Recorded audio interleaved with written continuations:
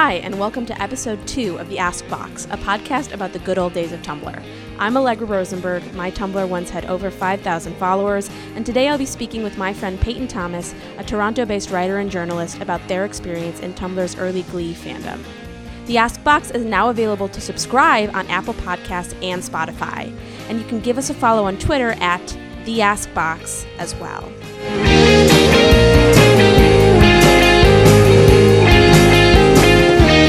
Today on the Ask Box, the Tumblr podcast, I have my good friend Peyton, and we're going to talk about Tumblr. Of course, we're also specifically going to talk about the Glee fandom on Tumblr as it existed in what one might consider its prime. Yeah. So Peyton, I guess you just introduce yourself. Mm-hmm.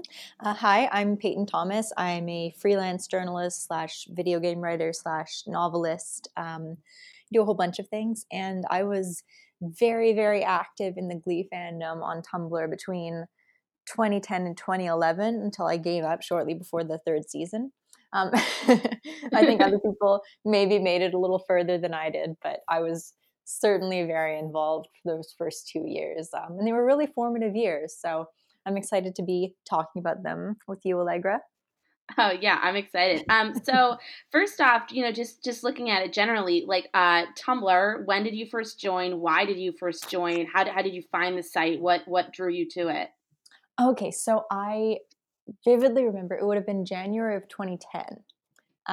And I joined the site with my best friend, Steph, because we were both huge fans of Glee, and we decided to kind of co-run a Glee fan account. And the reason that it was on our radar was I think I was just Googling anything Glee related multiple times a day, and stuff kept linking back to Tumblr. It seemed like that was really the hub. That was where things were going down. So we started a blog. At that time, there was a feature on Tumblr called Tumblrity, which is now defunct. But at the time, it like ranked your blog compared to all the other blogs on the site in terms of traffic. So we could see, on our third day of running, we had like the 2,634th most popular blog in Canada, and we were like, "Whoa, that's so cool!" So see, I never got to use Tumblrity, so I love when people are describing it because I have no idea what it was. I know, that's crazy. They phased it out, and they said it was coming back, but it never did, which is probably for the best because, right. I can see how it would have gotten out of hand. But yeah, so it was very exciting to us to like see that we were having an impact in that way. And so we ran the blog together, which I think was unusual at the time and still is.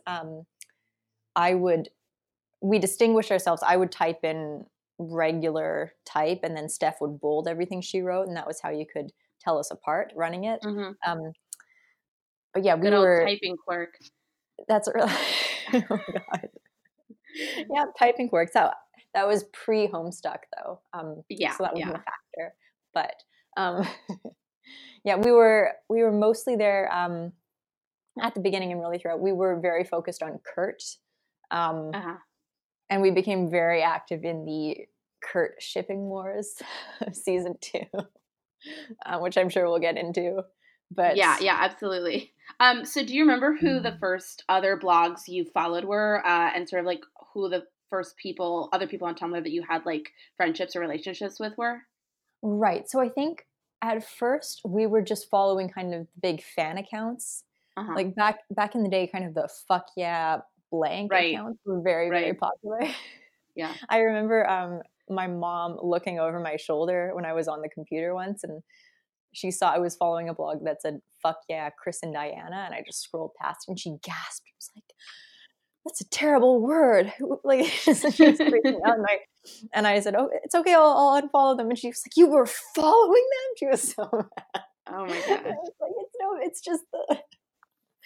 But yeah, really, I kind of connected with people mostly. It took a minute for me to really like form friendships around the show and everything, because I was kind of still in the mindset of stranger danger, don't reveal any personal information right up top. but eventually, I got more into it. And I think the turning point was when the character of Sam and then the character of Blaine arrived. And that really kicked off kind of an inter-fandom war between fans Wow. of those two characters. Can you talk a little bit about that war as it happened in real time on Tumblr? Because it's funny because like I distinctly remember when the character of Blaine was announced. Like I never watched Glee. I was just a huge Darren Criss fan. So when it was announced he was like gonna be on like a network television show, I like tried to watch it for him and just completely failed. But like I know that his character like made a huge impact on the fandom and on Tumblr. Yeah. So the first friends I really made in the fandom were kind of focused on this relationship between Kurt and Sam. And if you don't remember who Sam was, he was kind of the blonde jock who came in at the beginning of season 2. Uh-huh. And the thing was, prior to his arrival on the show, I think Jane Lynch, who played Sue, the cheerleading coach, had given an interview, and she said, "Oh yeah, they just cast a boyfriend for Kurt. He's blonde. He's got big lips. He's going to be called," like she actually said this was the boyfriend character. So a lot of us were kind of anticipating his arrival. And in a couple of the earlier episodes of season 2, it sort of hinted at that he's going to be the boyfriend character. They flirt a little bit. There's some controversy because Kurt and Sam want to perform a duet, and Finn intervenes. I believe it's been so long, but Finn intervenes because he thinks homophobes will target Sam and Kurt. And then Sam does a duet with Diana Agron instead. But then very shortly afterward, the first episode starring Darren Criss arrived, and that was he was playing. Was that the one where he sang "Teenage Dream"? I think it was. I think that was his. Oh man, yeah. So I did watch that one live. I did feel a moral obligation to catch that one on the television. And now initially, I was also very excited because it was supposed to be like a guest arc, and he was going to be like he was going to be a competitor of the Glee Club, who went to an all boys private school and sang with their a cappella group, and he was openly gay, and he was going to kind of show Kurt the ropes of being openly gay. But the thing was, Darren Criss had such a passionate fan following at that point. I mean, I was among them in the early days, that I think very quickly people began fixating on the idea of a potential romantic relationship between Kurt and Blaine, which resulted in some major story changes, like Kurt transferring schools, Sam kind of falling by the wayside and not having anything to do and actually getting fired at the end of the season, which, and I was still kind of in the Sam camp, and I was unhappy with some of the changes that were being made to the show vis-a-vis Blaine. So I became part of an irate and very active shipping war between those two characters, which I'm still like a little bitter about to this day, like irrationally. So like we're on Tumblr specifically, like were factions formed and blogs created to support either side of this shipping war? Oh yeah. I mean, the thing was, basically by the time Blaine really arrived on the scene and as he built up steam, almost everybody was in that camp. Like they were the juggernaut ship. Like they were on the cover of Entertainment Weekly. I remember. They were big. Yeah, like I'm sure you My mom bought it for me. I'm like, I don't watch this show, but thank you. Yeah, they were very popular. And then the people who were pulling for Sam, there were fewer of us. So the joke that we made was that the Kurt and Blaine were the Titanic and we were on a lifeboat or a canoe. So we called ourselves the Canoe. How many people do you estimate were in your little canoe group? Like, it really couldn't have been more than a couple hundred people. Like, it was, it was a very, very small faction, very vocal, very angry. Because I think a lot of people, like, we saw what was happening to Sam as queer erasure. And the specific complaint was that, so, Kurt Kurt was kind of he was very into theater and show tunes and you know, pop music and Beyonce, and then Blaine came along and he had similar interests basically. But Sam was more of a kind of straight jock type when he came into the show, and I think a lot of us were looking forward to seeing how they would handle that kind of gay character and his coming out arc. And then when that didn't really happen, it was a bit frustrating for people who'd seen themselves in him. Oh, and then there was a third faction, which I forgot about until just this minute, which was Kurt and Karofsky.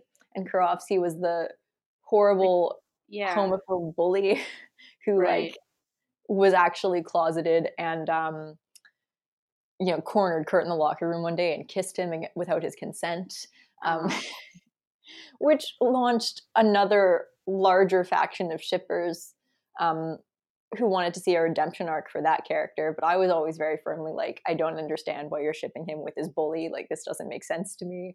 But yeah, it got heated. There were, yeah. What do you think was like the main sort of like lexicon of, I guess, like the ammunition in the ship war? Were people making gift sets to support their position? Were people writing fic? Like I you know, don't have firsthand experience, but I imagine lots of long impassioned text posts under Read Moores. Oh yeah. So it was really these kinds of, I know memes were a really big thing back in the day, as they are now. So a lot of wars on that front, a lot of like really drawn out arguments, because this was before you could block people on Tumblr. Oh my God. Keep that in mind. So it was just all out chaos. And like, I really just kind of a nasty argumentative streak that I haven't even really seen replicated in any fandom since. Because it was, I think, I don't know. I remember your Les Mis shipping. Okay. I was going to say with the possible exception of Les Mis, but no, I think for me and for a lot of other people, Glee was kind of something that allowed us to explore queer identity for the first time ever. So everything felt very personal and very tender. And so I think there was a lot of personal investment for that reason. Like, I was personally invested in Sam's coming out arc because I saw myself in him, and I'm sure that people who loved Blaine or Karofsky also saw themselves in those characters, and it was easy to take everything as a personal attack, if you know what I mean. Yeah. You know, and because you were part of a much smaller faction, do you think you felt the need to be that much more outspoken about your views? Oh yeah. I mean, it really did feel like we were the underdogs in this battle. Yeah. Especially because it felt increasingly like the attention that had previously gone to Kurt was now going more to Blaine and to their relationship, and there was less of a specific focus on that character. To the point where there was a fan fiction called Dalton, which was extremely, extremely popular, almost to the point where people stopped watching the show but continued to read Dalton and like cosplay as the characters and write fan fiction about this fan fiction. That's interesting. What was it about? It was essentially it was just following Kurt as he transferred from the old Glee Club and went to Dalton, and this author really fleshed out the characters around Kurt and Blaine and gave them unique personalities and kind of just went off on her own tangent, and it was like a alternate universe for what was taking place on Glee. Yeah. But yeah, I mean, for people who shipped Kurt with other characters or weren't as invested in the relationship, it felt like Kurt was no longer the center of attention, which was frustrating. Sure. Yeah. Yeah. Do you remember, and this is the stuff that I love to dig into, but do you remember like the specific arcane like memes and phrases and sort of, what's the word I'm looking for? Like shibboleths that people would use on Tumblr, like at that time, to sort of notate their affiliations? Oh yeah. So, so the canoe was a big one. That was kind of our rallying cry, the name for our little shipping cult. Right. And the thing was, so Kurt and Sam, the portmanteau, the couple name was Cum, because we were very mature. Oh Oh boy. So one of our kind of theme song that we adopted was that Rihanna song where she goes, "Na na na, come on," and it was, and this was back when you could still post copyrighted audio Oh on yeah. Tumblr, so we would just make constant audio posts with, like proof of our ship happening in the body, and then an unlabeled audio post, and you click it, and like S&M by Rihanna would blare. Oh, I love that. That was a big one. But yeah, I mean, it got to a point where there was just this kind of like entire obscure like language um and all these memes building up around these specific positions, and people really got entrenched in these different camps, Mm-hmm. and like continued holding these attitudes for years and years. Like I was on a first date once, and we got talking about how we'd both been involved in the Glee fandom back in the day. And she said something about shipping Kurt and Blaine, and I just knew right then that it wasn't going to work out. Oh no. Like, even though I have obviously no more investment in the show anymore, it was just like, oh, we're like fundamentally Right. I mean, yeah. do you think that a lot of the Kurt and Blaine shippers, I mean, I assume this is the case, Mhm. that it was sort of like a foregone conclusion just because of the volume of Darren Criss fans that came in with his Mhm. casting sort of outweighed the people who had been there, since Jane Lynch said that thing about Sam that had led, Mhm. a certain number of people to believe that that would be canon. Right. Yeah, I think because it wasn't an official announcement, it was just something that she'd said during an interview and evidently wasn't supposed to have said. Like she Uh-huh. kind of spilled the beans early. It didn't get a lot of attention, whereas Darren Criss and A Very Potter Musical had a huge following Oh, going yeah. into his appearance on the show.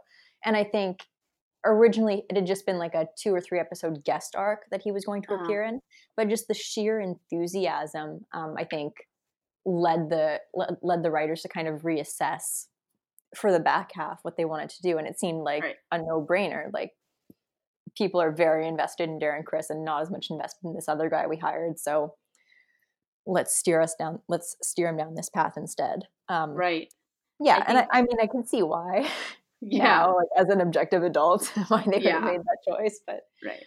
mhm, But then it's interesting to think about, other fandoms that are in this position where like, you mhm, become attached to a character and then the groundswell of support for somebody else introduced totally pushes like, your favorite to the wayside. I feel like that happens a right. lot, honestly. Oh yeah. On Tumblr, Mhm, when you joined and you were running a blog with someone else, mhm. when did you get, your first independent just you blog? Was that not until after Glee?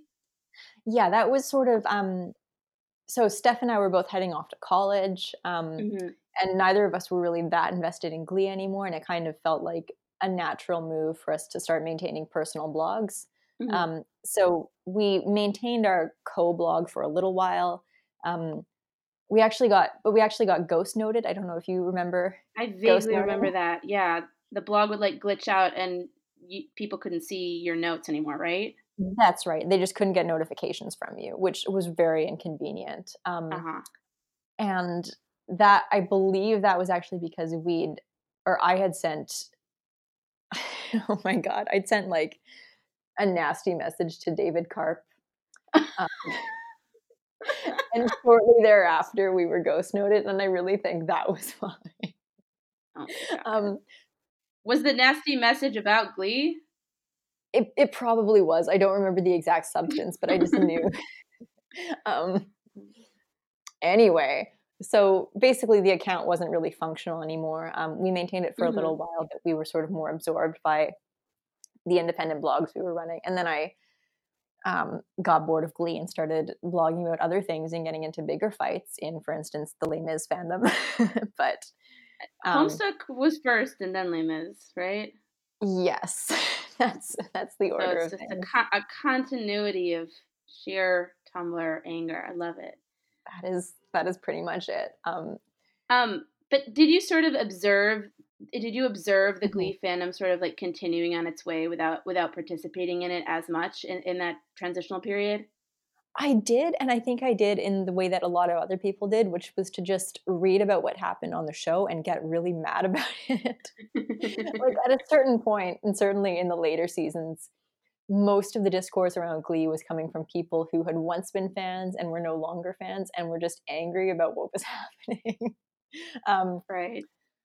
I mean, one thing that really stands out was that early on in season 3, they did an episode where a couple of characters, including Kurt, like lost their virginity. And there was a scene in that episode where Blaine and Kurt kind of go to a gay bar and they're driving home afterwards, and Blaine has been drinking and he like comes on to Kurt and starts trying to like initiate something with Kurt, and Kurt is kind of swatting him away and saying, no, I don't want to do this. And which is, I mean, it really I mean, frankly, like it was a sexual assault.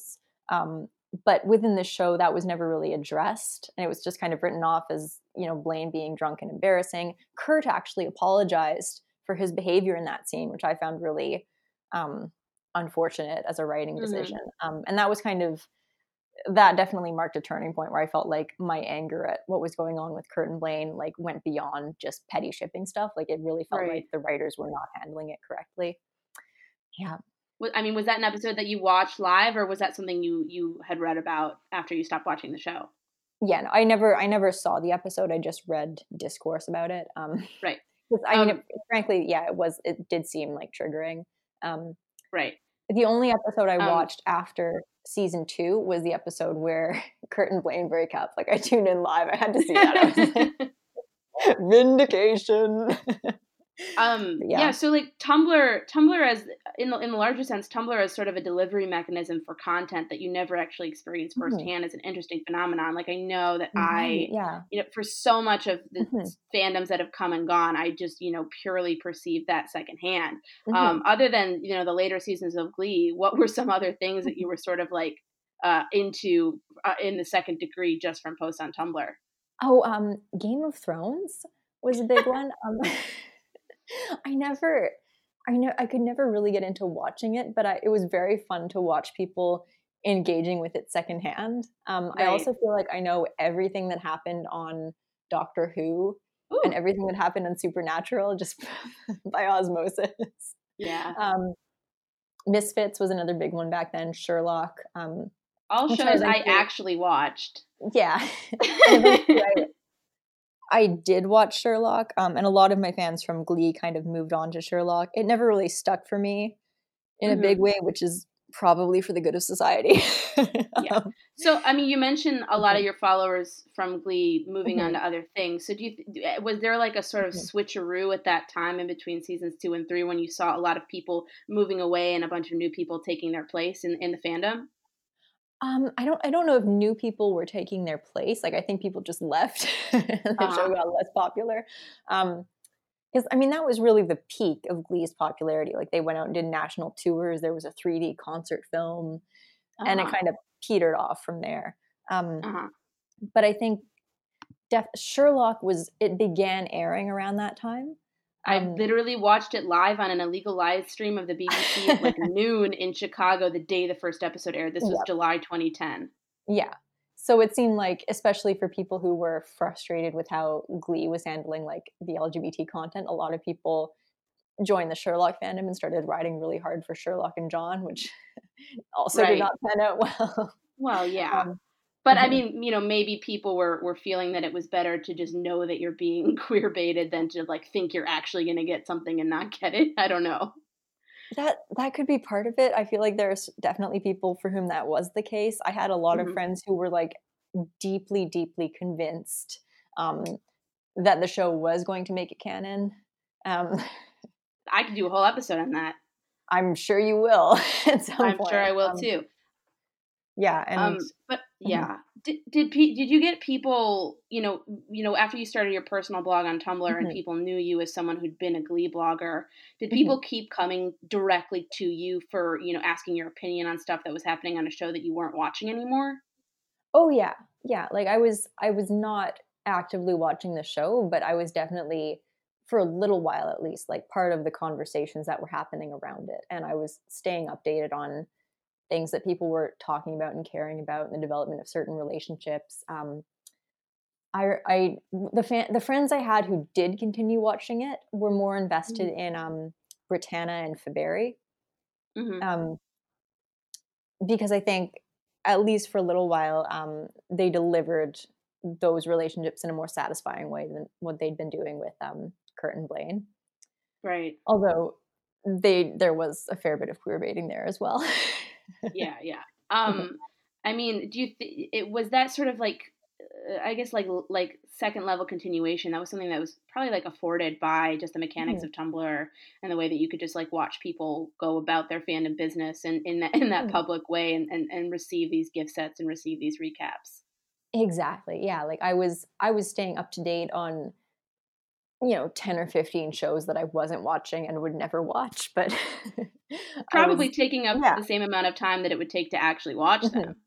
Exactly, yeah, and, and sometimes that was just enough, and I was never curious about pursuing it further because I felt like I was getting everything already, Right. and I think the only instance where it just really was not clear to me what was going on, and I felt like this was something I had to experience for myself, was Homestuck.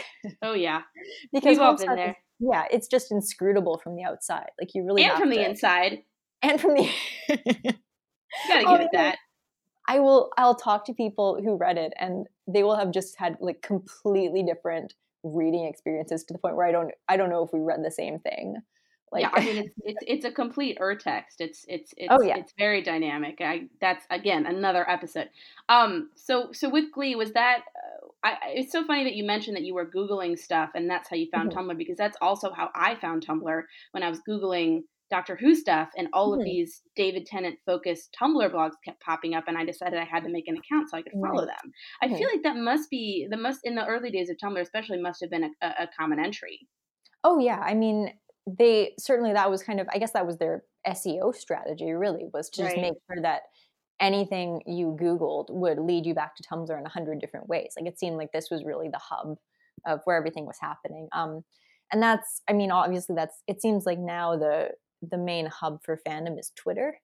Um, Twitter and Instagram, but none of those are yeah, particularly SEO friendly, which I think is really interesting. yeah, I also don't I know if mean, they're Instagram yeah, in particular is such a mhm, black box, and I I think that it has a mhm, completely different entry strategy than Tumblr. right, and I think I've never been active on Instagram. It just like, it doesn't seem compatible with, like, the way I use social media, like, it's very hard to Mhm. archive things and, like, link Mhm. between posts, Yeah. and I think often, like, to its detriment, because like, I've read about things happening on Instagram and, like, timestamps being unavailable and it being unclear to, like, verify whether something actually happened at all, whereas with a platform like Twitter, it's a lot easier to confirm in that respect, but anyway, we're getting off Right. topic. No, I mean, I think this is Mhm, completely on topic, insofar as mhm, I love to talk about, social media, mhm, affordances of social media and the way that Tumblr, distinguished itself from not only social media that was around when it was launched and created in the late, 2000s, but the social media that's around now that has taken some parts from it but not others. right, right. So Um, I mean, in the case of Twitter, some things are similar. Like on the last episode I recorded with my friend Sam, she mentioned how it's possible that Tumblr was one of the first services to offer, a reblog, which Twitter then right. adopted as as Mhm. as the retweet. Instagram still doesn't have that functionality, which I think really makes it less useful for that Oh, specific kind absolutely. of fandom Mhm, discourse with the going in the back and the forth, which is really mhm. important.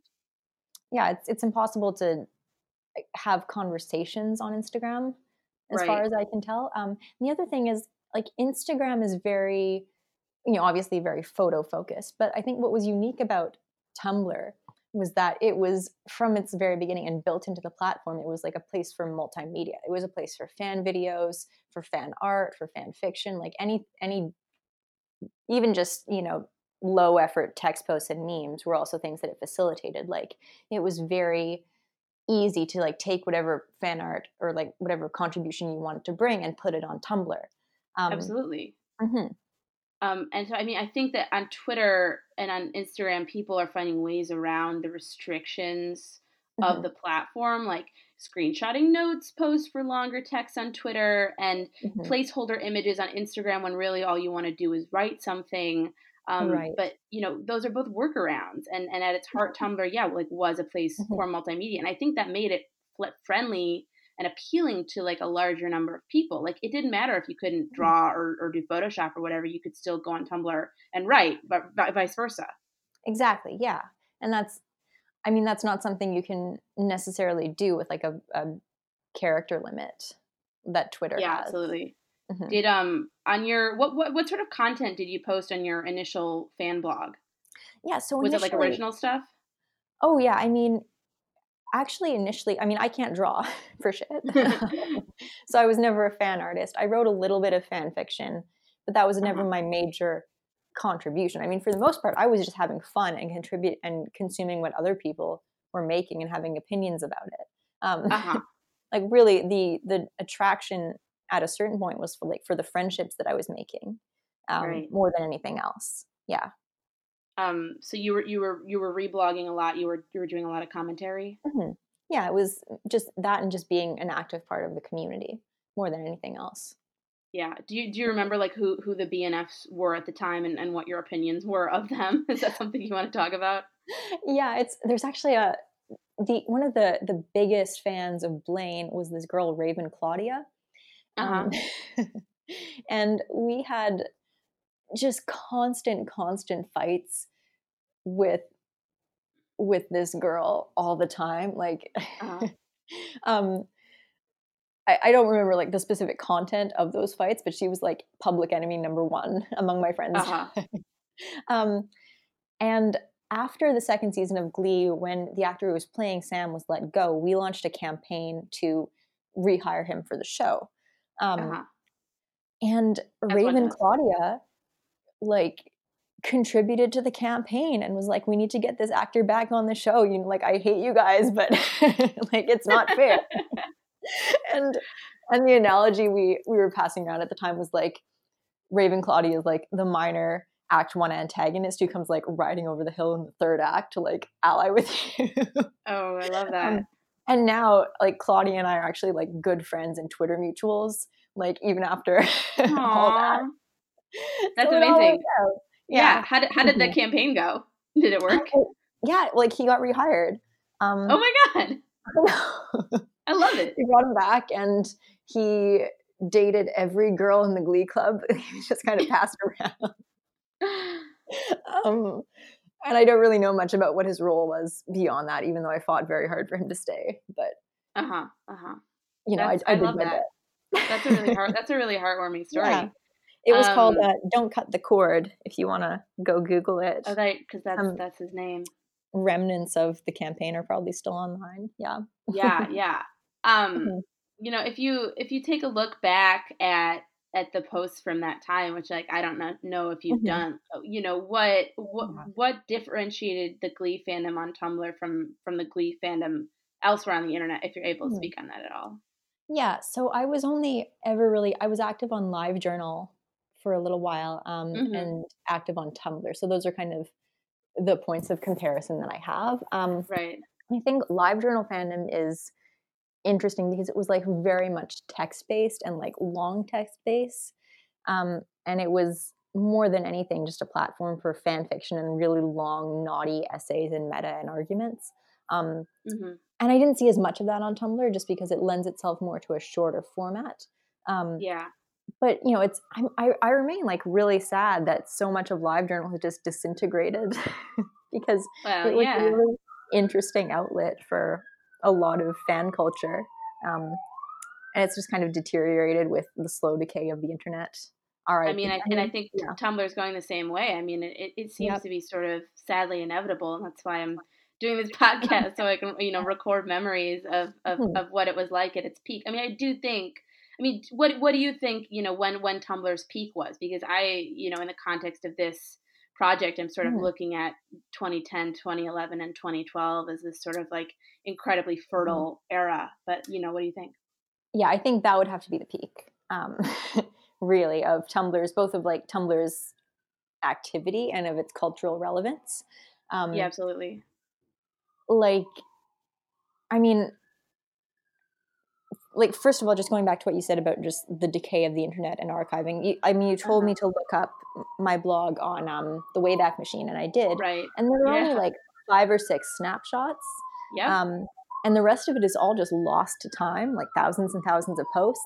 And there was also, there was that period around, I think it was the end of 2014, beginning of 2015, where they purged a bunch of blogs, and like we were victims of that. We also lost like thousands and thousands of posts. I got a download of all my posts, but it didn't include reblogs or asks, so it was sort of functionally useless. Yeah, I don't know if you experienced the same thing. I also got an archive, but I couldn't figure out how to actually like operate it or get anything back from it, which was frustrating. I think around 2010, 2011, 2012, like there were people getting book deals from Tumblr. There were single subject Tumblrs that were like wildly popular and were being turned into published projects. And it seemed like as Twitter ascended, that kind of became the go-to place for that sort of content, the stuff that had been getting people attention on Tumblr. And it became increasingly difficult for anything that was posted on Tumblr to make it outside of Tumblr. Like Tumblr became a very cloistered ecosystem in that regard. Right. There was a moment there when it sort of, had an interface with the outside world, the IRL, so to speak. Yeah, and that didn't happen for whatever reason. I don't know exactly why.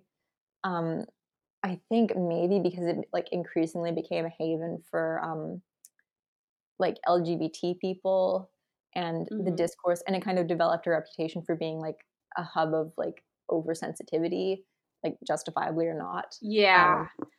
I think as the site became less of just a blogging platform like any other, and more of a community with its own subcultural signifiers that people were less, I guess, excited about. I don't know. Right. No, that makes a lot of sense. I think actually, and another big one is probably just that like Instagram was launched around that time and probably stole a bunch of people who had just been using Tumblr for pretty pictures. Absolutely. I think that's, I mean, if you recall the fandom blogs versus aesthetic blogs war of, 2010, 2011, I think all those people that weren't on there blogging about Glee or Homestuck or whatever just jumped to Instagram. Yeah. And then I think another thing is just like the issue of monetization, like both on the user end and the admin end. Like I don't think Tumblr's ever been able to successfully monetize itself. God bless. And unfortunately, like it's kind of lagged behind in like important updates. And for a while, it was just like much more difficult to use than Twitter or Facebook or Instagram or anything like that. So what you end up with is only the really committed people who are just dead subservient to a site that fucking sucks, which I think is beautiful in its own way. It is kind of, like there's something charming about like participating in the last social network that is like completely culturally irrelevant, where nobody is making money from what they post.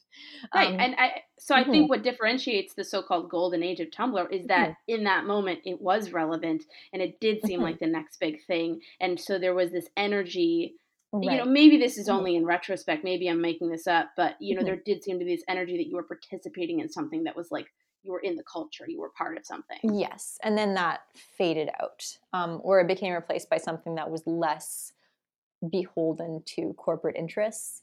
Like for a while, the biggest thing on Tumblr was Homestuck, which was a very anti-commercial phenomenon. Completely unable to be commercialized. I mean, God knows they tried.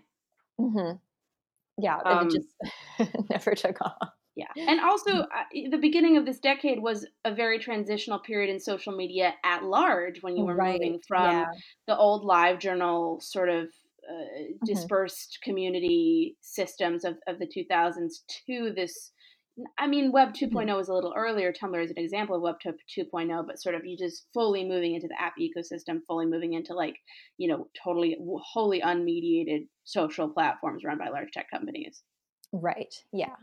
Yeah. It's, and so it was not following the trend at that point. It was not compatible with what was making people money or what people wanted from. Right. I mean, Yahoo spent a lot of money on Tumblr. I forget exactly when or what year, but there certainly was like an investment and a hope that it would be the next big thing. Right. And then it fell off a cliff, which is really too I bad. mean, And I mean, this I think we'd be remiss if we had this conversation and didn't talk about the recent ban on like adult content on Tumblr. right. Um, Which is apparently they lost like 100 million users after that, which I think is yeah, so funny. I mean that hasn't been like that's never really been a core part of my Tumblr experience, Right. to be honest. But I have noticed that like increasingly, like the site is just less active. There are fewer people talking. Um, like there's less conversation. It does seem like people vacated the premises. Yeah, Yeah. and it also, for a while there, especially, when I Mhm, was like in high school and like early in college, I was sort of, I remarked to myself, oh, mhm. all the kids on Tumblr are still 14. Like that's how old, when you're 14, you just get a Right. Tumblr. That's what you do.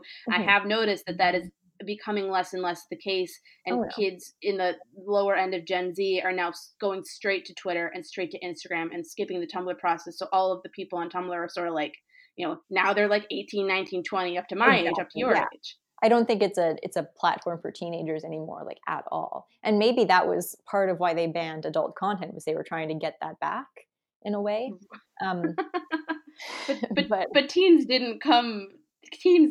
That's so backwards because teens came to Tumblr for the porn. I know, and that's also frustrating to me because like I don't feel like teens deserve porn, but like you look at like where are kids getting their information about sex? Like I'm not talking about like sex ed or sex education Yeah, websites. Like where are they interacting with and learning about sexuality? Um, right. and increasingly, like it seems like a lot of teenagers' first introduction to sexuality is like through straight up commercial pornography, which is like Mhm. not great for a number of reasons. Right. Whereas Tumblr's adult content was always more about like body diversity and sexual diversity and like And John and deeply Sherlock and doing it. and John and Sherlock doing it exactly. But like Yeah. it was very much like it felt like a safer space to like learn about that stuff and interact with that stuff than like I mean, it was more yeah. communal. Yeah. Hmm. And it was really like driven by like LGBT people and by women, Right. which is like Right. not often the case Right. if we're talking about other places. I think it's also I've definitely seen a trend like in recent years, like away from just like any kind of sexual content fandom at all. Um, Uh huh. and that like that predates even like Tumblr's crackdown on that kind of content, but I'm not really Yeah, I mean, sure. there Yeah. are constantly conversations being had, Mhm, I think, amongst and within communities about the mhm. level of appropriateness of certain kinds of content for certain, Right. ages of people. I think that those are all conversations that are important to have, but those are also conversations it's hard to have on Instagram because it's hard to have conversations on Instagram publicly. Exactly, So there's exactly. that. Yeah, and, like, Instagram has always banned adult content, I think. Right. Um Yeah. I mean, I think that there's a Mhm. lot to decry about quote unquote the discourse as it evolved on Yes. Tumblr to be a sort of like, giant monster eating up everything in its path. But Mhm. Tumblr afforded for active conversations that were viewable and interactable by Mhm. others. I mean, anybody Yeah. could jump in and just give their opinion. And while that sometimes might have been fucking annoying, it is important Mhm. because it was democratic, you know? Exactly, yeah. I mean, I think definitely if they just instituted a proper block function, like, a year or 2 earlier, so much could have been avoided. Like Uh-huh. because for a while, blocking someone on Tumblr just meant they could still reply to you and interact with you, but you just wouldn't get a notification about it, Oy which vey.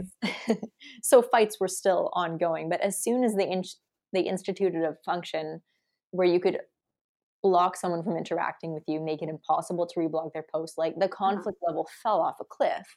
And it's like, Right. guys, why didn't you just do this like Yeah. a million years ago? Yeah. So I think, So, yeah, a lot yeah. of it was just like administrative failure Uh-huh. that let it get that bad. Um, Yeah. that and just like a real failure to moderate, um, which I mean, I don't know what to attribute that to, but like I know there are still like a lot of Nazi blogs active on Tumblr. And it was only recently, like when they got banned from the App Store, like for allegedly for having child pornography on the platform, like a lot of people noticed that like overnight, a lot of like notorious like child porn blogs were like deleted overnight. It was like, okay, so like you knew who these people were. You always had the power to do this. Why did it take this long to get rid of it and make your platform safer? I don't know. Yeah, absolutely. So just going back to our original topic, I think for my last question, I just want to ask, what were some of the things that the Glee fandom and Tumblr specifically, when you first joined, what were the sort of like, I mean, maybe like the life lessons that you learned first there before anywhere else, that that maybe changed you permanently? Yeah, well, I think like there's an obvious answer here, which is that like I was like an evangelical Christian kid whose entire social life consisted of going to church. So like I didn't know any gay people. And I was like aware deep down that there was something like different about me, but I'd never really acknowledged it. And like, so being active on Tumblr and like being in the Glee fandom and just interacting with other LGBT people so much and interacting with like a show that was like deeply about gay themes, like that it was kind of an awakening for me. And it still took me a while to really figure everything out and put all the pieces together, but like it felt like a safe environment to kind of like undo some of the indoctrination that I'd grown up with. So I'll always be very grateful for Tumblr no matter what, no matter how crappy it gets. But like that was, and even if Glee fell off a cliff, like I owe a lot to Glee and that moment in the culture. It was a moment. Yeah. For giving me like a safe place to like investigate these things and like talk to other LGBT people and like unlearn what I'd grown up with. Yeah, absolutely. I think that's really wonderful. So thank you so much, Peyton, for coming on the Ask Box and talking about Glee and Tumblr with me.